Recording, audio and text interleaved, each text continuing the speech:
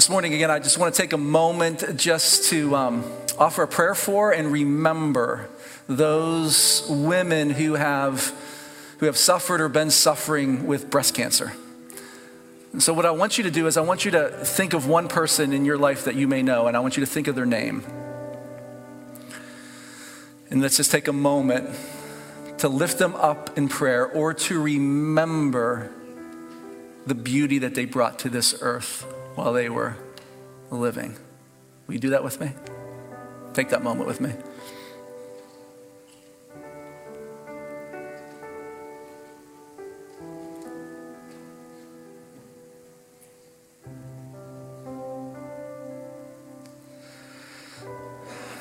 God, I'm just praying against that spirit of cancer, in particular breast cancer this morning, God.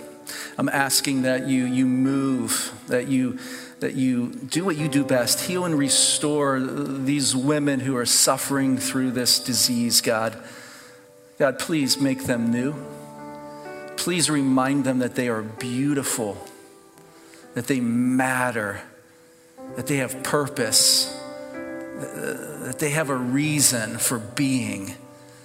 Oh God, please just instill them, breathe into them your strength to get through today. Give them peaceful rest at night.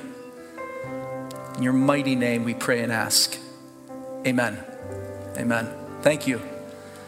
My name was, I'm looking at you, Tracy. I'm thinking about you today. We're on this God Story series. And today we're going to talk about unity. U-N-I-T-Y. When you hear the word unity, do you get a positive or negative vibe? It's participation time. Positive. Positive? Okay. When you think about the word unity, what comes to your mind? How would you define the word unity? Well, Webster's defines it this way. It's the state of being one and united. It's the quality of being one in spirit, sentiment, and purpose, being in harmony with each other. Unity then is a good thing, right?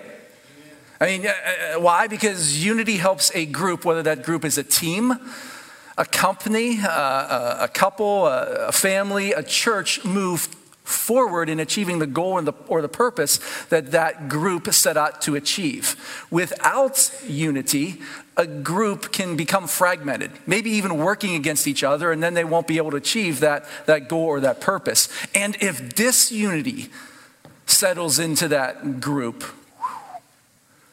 look out, that group may not only not achieve their goal or their purpose, but they may split apart. They may actually disintegrate.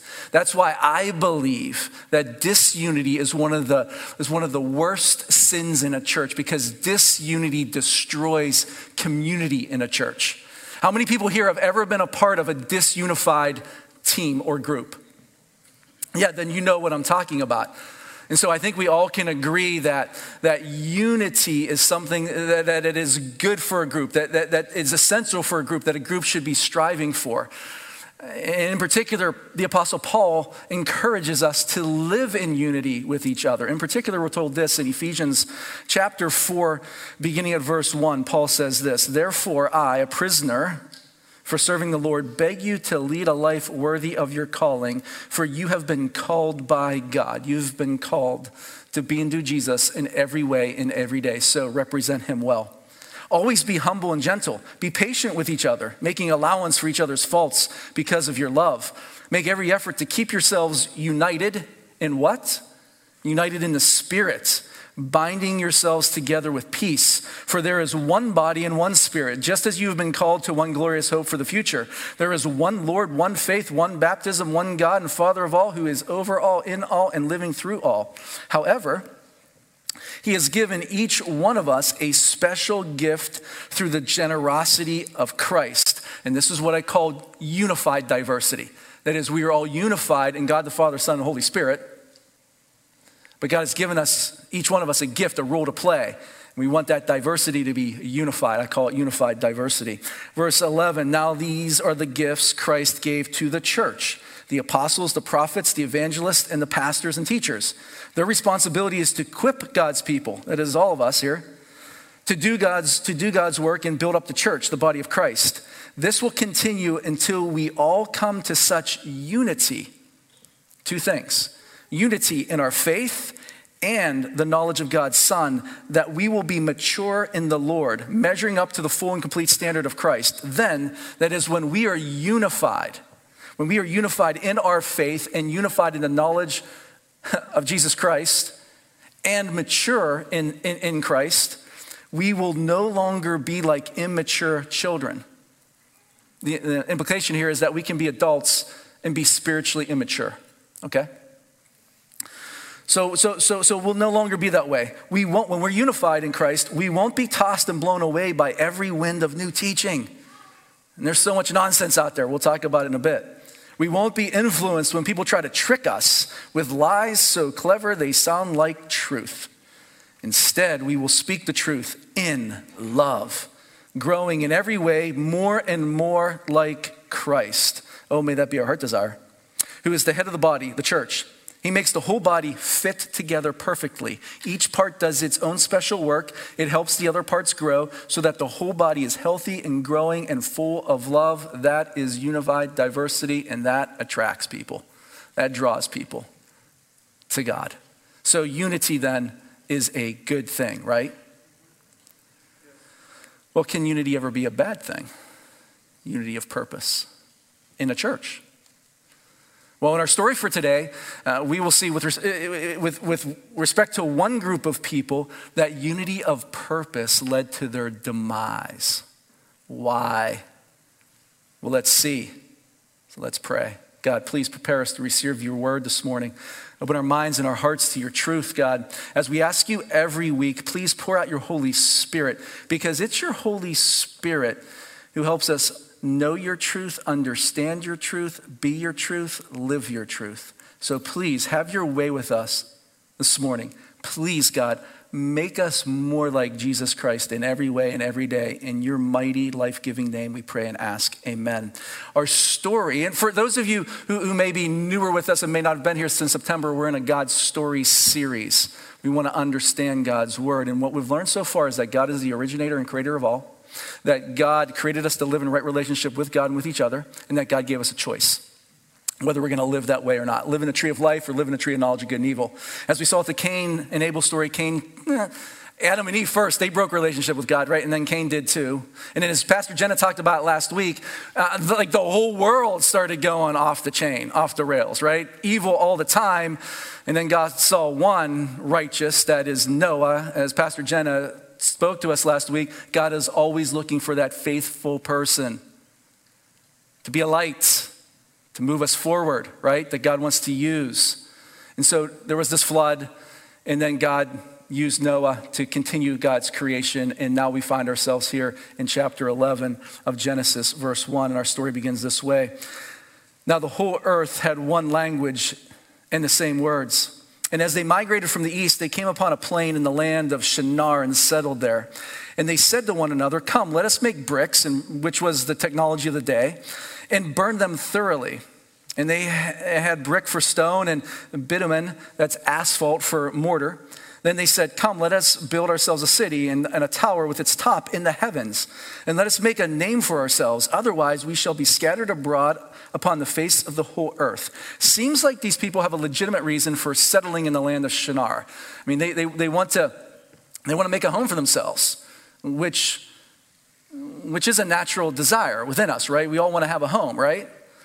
And if we have a natural desire, then that makes it good and cool, right? No, we don't have to ask any other questions. If we feel it, we do it, right? That's godly, right? I'm checking. Stay with me. Okay? I mean, really, what is wrong with them trying to secure a home? I guess the question becomes what is their motivation? What is their reason for doing it? The story gives us two principal reasons. The main one is that they wanted to avoid being scattered across the face of the earth. Again, sounds legitimate.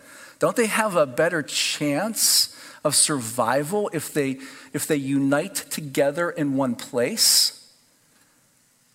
The problem with that is it goes against God's instruction to them. And God 2 times has instructed them to go scatter, fill the earth, and care for it. Listen to what God says in Genesis chapter 1, verse 28. Then God blessed them. He's talking to Adam and Eve and said, be fruitful and multiply. Fill the earth and govern it. And that word, as we looked at before, govern means to care for. We are to care for God's creation, care for the earth, steward it. Reign over the fish in the sea, the birds in the sky, and all the animals that scurry along the ground. And then God also gave the same instruction in Genesis chapter 9, verse 1, after the flood. Then God blessed Noah and his sons and told them, be fruitful, multiply, fill the earth. So one of our purposes, God's purposes, is to fill the earth, create more beauty with God, and care for all of that beauty, all of God's creation. It seems that the author of this story in Genesis wants his readers, and his readers are the Israelites, and now us. He wants his readers to see that this people's motivation, their reason for not obeying God's command to go scatter and fill the earth, it may show their distrust in God's plans, and their belief that God may not have their best interests at heart. And so their distrust, our author wants to see, so their distrust leads to their second reason for stopping and building something. They want to make a name for themselves. They want to build a tower up into the heavens. That is, they want to be their own God because they believe that they know what's best for them. And I want to stop right there, and I just want to make sure that we understand that, again, what we see here in this story is another choice of whether we're going to live these people are going to live in the tree of life or the tree of knowledge of good and evil. And as we go through these stories in the Bible, it seems like it's the continuous choice. Again, tree of life. Do I believe that God is Lord of my life? And I want to live life God's way. And I want to live in God's kingdom, just simply seeking God first and trusting that God will take care of the rest, believing that God knows what's best for me. Or am I going to live in the tree of knowledge of good and evil? That is, am I going to be Lord of my life? Because I believe that I want to live my way because I think my way is the best. I want to live in my self-created kingdom. That's what's going on here. And even though God gave these people the instruction to go scatter and fill the earth, they choose to live in the tree of knowledge of good and evil. They choose to secure their life right here in this spot so that they can control their environment and protect themselves. So instead of seeking and uniting around a God-given identity and purpose and just resting in God's security, they choose to create their own identity, their own purpose, their own security. They choose to unify around their own creative thinking. And as I thought about this story and these people's decision to do that this week, it caused me to reflect upon my own life. And that's one of the reasons why we're going through this God's story series. We want to understand who this God is, God's character. We also want to understand God's story, and we want to see ourselves in God's story. So these stories are there to make us self-reflect and wrestle with where are we in life. And so this week I had to wrestle with the question whether am I really seeking and unifying around a God identity, a God purpose, and just resting in God's security, or am I trying to create my own identity, my own purpose, and my own security? Now I don't think any of us here are going to try to build a tower up into the heavens, right? But if we're honest, I want to ask you, I think many of us are working very hard to build a career that gives us the identity, the purpose, and the financial security that we think will give us the peace and fulfillment that we are craving. Instead of just simply just receiving and embracing our God identity. And what is that? We are a child of God. And because of that, we have access to everything that God our Father has access to. And just obeying God's command to love God with all our heart, soul, mind, and strength, love our neighbor as ourselves, and then help others do the same. And then as we do that, just constantly seek God first and trust that God will take care of the rest, believing that God knows what's best for me. Now, one simple way to check ourselves on this, to see if we have moved from living from the tree of life into the tree of knowledge of good and evil, is to think about how we identify ourselves to other people. So when someone asks you, who are you? How do you respond? Because how you respond will tell a lot about how you find, how you see your identity. So if you say, in response to that question, hey, I'm Jimmy Smith. I'm the owner of X business. Hey, I'm Jimmy Smith. I'm a plumber. Hey, I'm Jimmy Smith. I'm an electrician. Hey, I'm Jimmy Smith. I'm a lawyer. I'm a waitress. I'm a mom. I'm a hairstylist.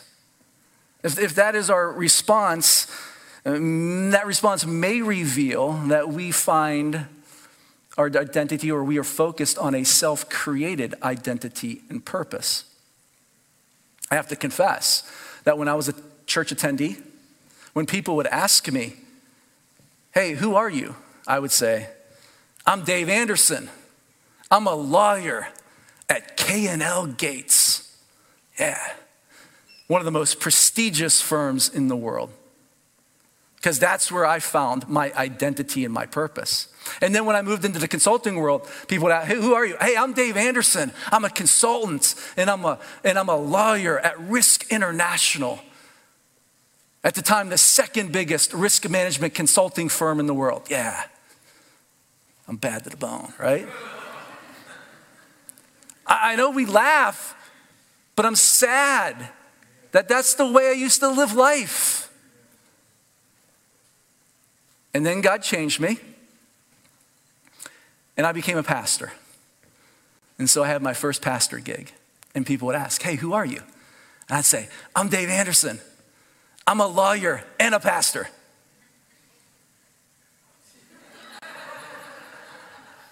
Seriously, that's how I did. Why? Because I didn't think that pastor thing was really going to give me the cred that I still desired. Because there's so many pastors out there that are clueless, at least seem to be, especially when I was a layperson. They seemed to be out of touch with the world. They didn't really care. They never read the news. They weren't in it. They were just in this book, the Word. That's not a bad thing, though, right? But they just seem unrelatable. You know what I mean? And so I still had this warped view. And I was still relying on my own created identity, right? And then over time, I changed, and people would ask, hey, who are you? And I'd say, hey, I'm Dave Anderson. I'm a pastor and a lawyer. So I still wanted that cred, right? Just being real and honest. And then over time, now I embrace this way when people ask, hey, who are you? And I'm a follower of Jesus Christ. That God is using as a pastor and just a tiny little bit as a lawyer. And that dictates how I live in every situation. And that dictates how I treat everyone that God puts in my sphere of influence. Are you guys with me this morning?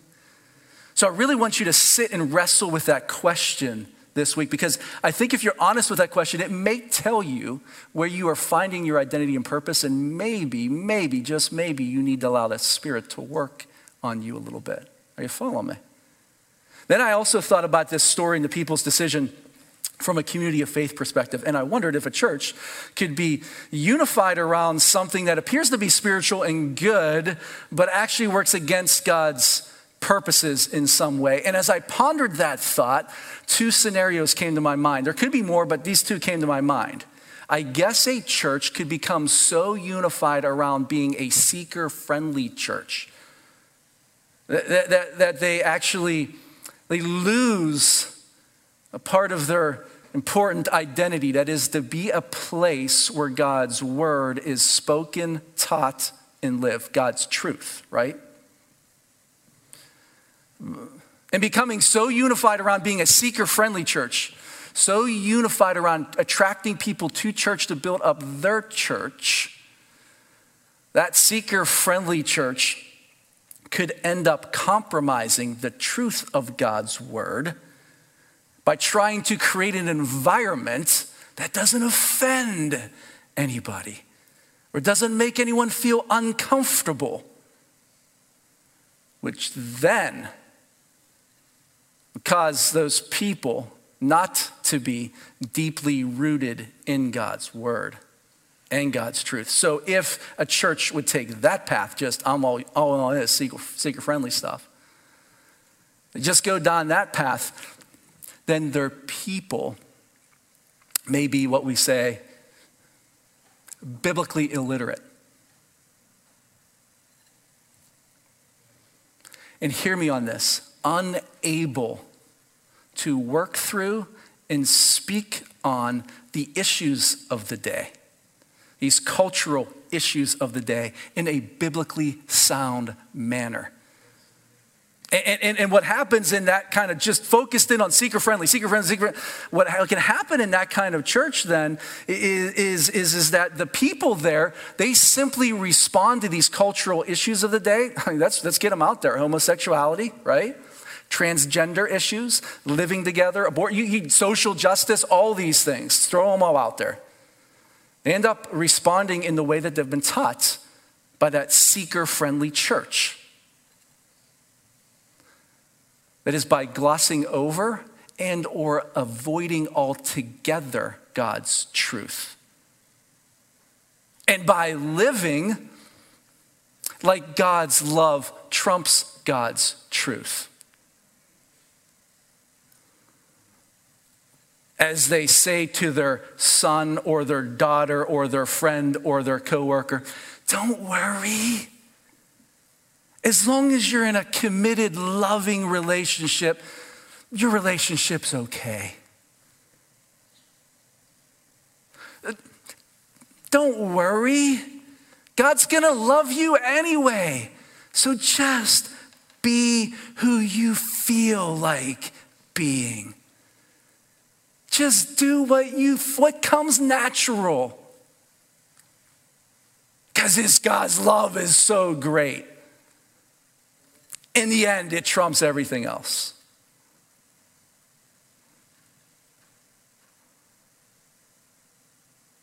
Have you ever been a part of a church like that? Because what happens is that person just walks the spiritual death path with their son, with their daughter, or their friend, or their coworker. Because they don't want to make that person feel uncomfortable or offend them in any way with God's truth. Have you ever been a part of a church like that? My daughter was in town this last week, and she's a college student in Southern California, and we were talking about this, so I wanted her perspective, and she's like, oh, Dad, she goes, I've been to a number of churches there, and there's so many that are soft on truth. They just want to make you feel loved and comfortable. They don't want to offend you in any way. They don't want to make you feel uncomfortable, but I found one church after a year or so that speaks God's truth. And I need God's truth. And I want God's truth, she says, because there's so much stuff what is what? I don't even know what's true anymore. People are hungry for this. God's word, God's truth, Jesus Christ. Are you guys with me this morning? So as long as I'm your pastor here,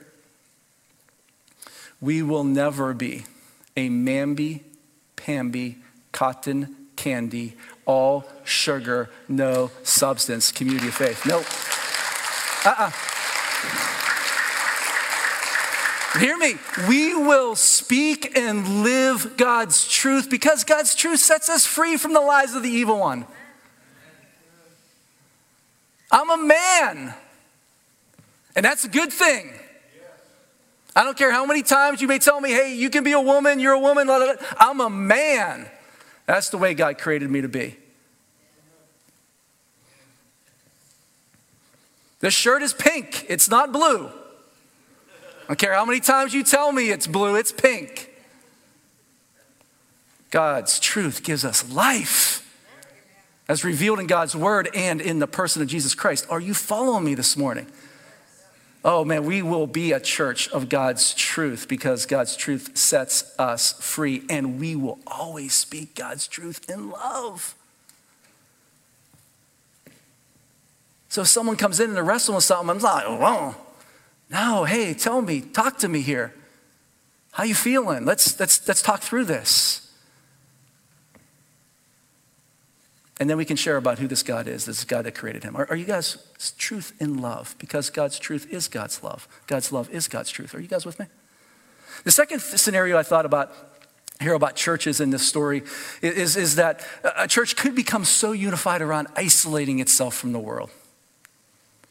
Because it's afraid, it has some fear that the world may contaminate it.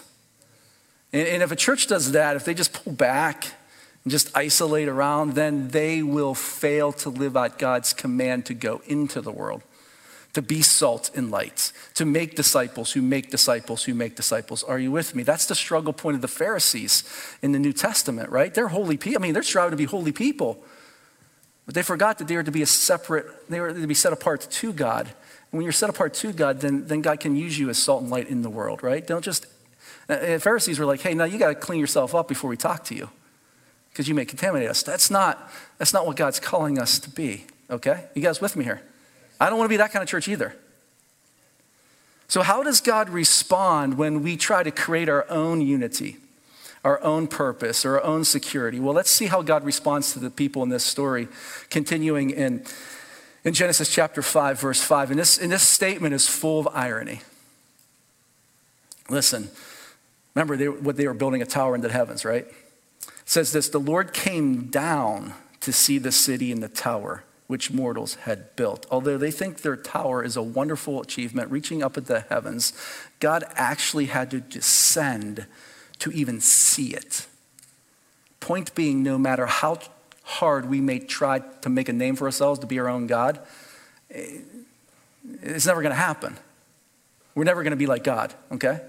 And so instead of blessing what they had done, this is what we're told in verse 6. The Lord said, look, they are one people. That is, they're united in purpose, and they all have one language. And this is the only beginning of what they will do. Nothing that they propose to do now will be impossible for them. Ooh. Shows us, it's really a statement of the power of unity. Verse 7, come, let us go down and confuse their language there, so that they will not understand one another's speech. So the Lord scattered them abroad from there over the face of the earth, and they left off building the city. Therefore it was called Babel, because there the Lord confused the language of all the earth, and from there the Lord scattered them abroad over the face of the earth. Babel stands as the great monument of the negative human desire to build our own kingdom apart from God, and God will have none of it. God just doesn't go for that nonsense. But God's judgment, though creating some difficulties, has a fundamentally gracious purpose. The garbling of language, or the confusing of language and then scattering them there, really prevents any other kind of project that's going to put God's creation in jeopardy. And God's judgment gives these people an opportunity to fulfill their God-given purpose, to scatter, to fill the earth and care for it, be a steward of it, to create more beauty. Are you guys with me here? So what does this story teach us? It teaches us a number of things. We've been talking about it, but I want to focus in on two more right here.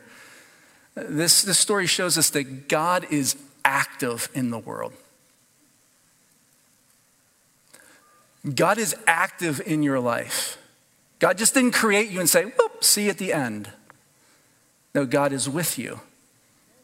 And it also teaches us that God's actions here, although they may be painful at times, they are designed to help us make course correction when we get off the path, so that we can come back and be who God has created us to be, fulfill our purpose here on earth. Are you following me?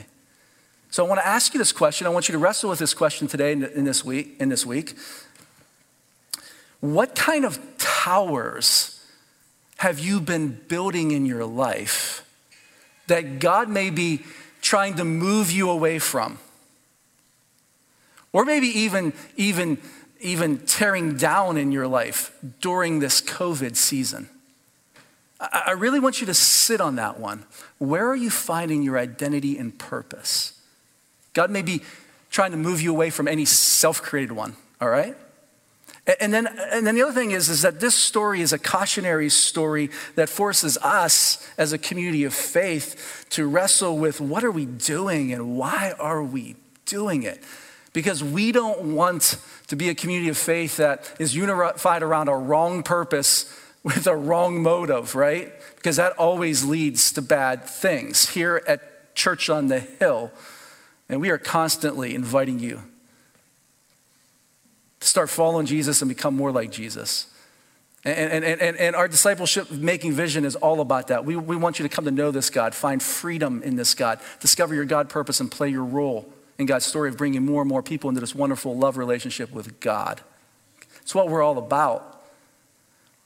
We want you to experience these God movements. As a pastoral team, though, we are constantly asking the question, do we have any blind spots here? Have we missed something that's causing us not to really be who God has called us to be? And as we wrestled with that question and think about where we're going this next year, we thought, whoa, holy smokes, maybe we're not as biblically literate as we think we may be. Maybe we really don't know God's truth like we think we may know it. And maybe that's the reason why we're struggling with responding to these cultural issues of the day in a biblically sound manner, because we really don't understand God's word and God's truth. And so we said, okay, well, let's just journey together. Let's just discover together. Let's go on this God's story together, and we'll start in Genesis and really understand who this God is, how God set things up, how we are to live and see ourselves in this story and invite God to continuously change us and make us more like him. And so that's the journey we're on, because we believe that when we are a people of God's word, of God's truth, as set forth here in Scripture and in the flesh in Jesus Christ, then we are able, that God is able to use us to give hope to this world. So many of whom are on the spiritual death path. So when we become a people of God's truth, of God's word, the Apostle Paul tells us what happens when that happens. Again, let me read to you in Ephesians chapter 4, verses 14 and 15. Then when we're a people of God's word, God's truth, we will no longer be immature like children. We won't be tossed and blown about by every wind of new teaching. And there's a lot of interesting stuff out there, right? Yes. I mean, you got people actually looking at the word, it doesn't really mean what it says in respect to same-sex relationships. It doesn't really mean that. It doesn't. I know it says that, but it doesn't really mean that. Right? And they can come up with, why would you have this desire if it wasn't okay to act on it, right? And we can hear all these things, and it says we will when we're in God's truth, when we know God's truth, we won't be influenced when people try to trick us with lies. So clever they sound like truth. You saw what the serpent did to Eve in the garden? Clever, half-truths. Instead, we're told, when we're people of the word, instead, we will speak the truth in love, growing in every way more and more like Christ, who is the head of the body, the church. Oh, to be like and do like Jesus Christ in every way and every day. Oh, may that be our unifying heart desire. May that be our unifying heart cry. And then may we allow God to use us to change the world. What say you, people of Church on the Hill? Will you be a people of God's truth? The only way you can is if you get into it. So I invite you to make the reading of God's word a part of your daily way, and then see what happens. Are you with me? Will you pray with me this morning? Oh God, may we be unified only in you, in your ways, in your love, in your word, in your truth. Oh God, please purge us from any selfish thinking. God, please protect us from any lies. that the evil one may be throwing our way. Purify us with your Holy Spirit. Fill us with you, God. Have your way in us and then use us to change your world. In your mighty, powerful, life-giving name, we pray and ask.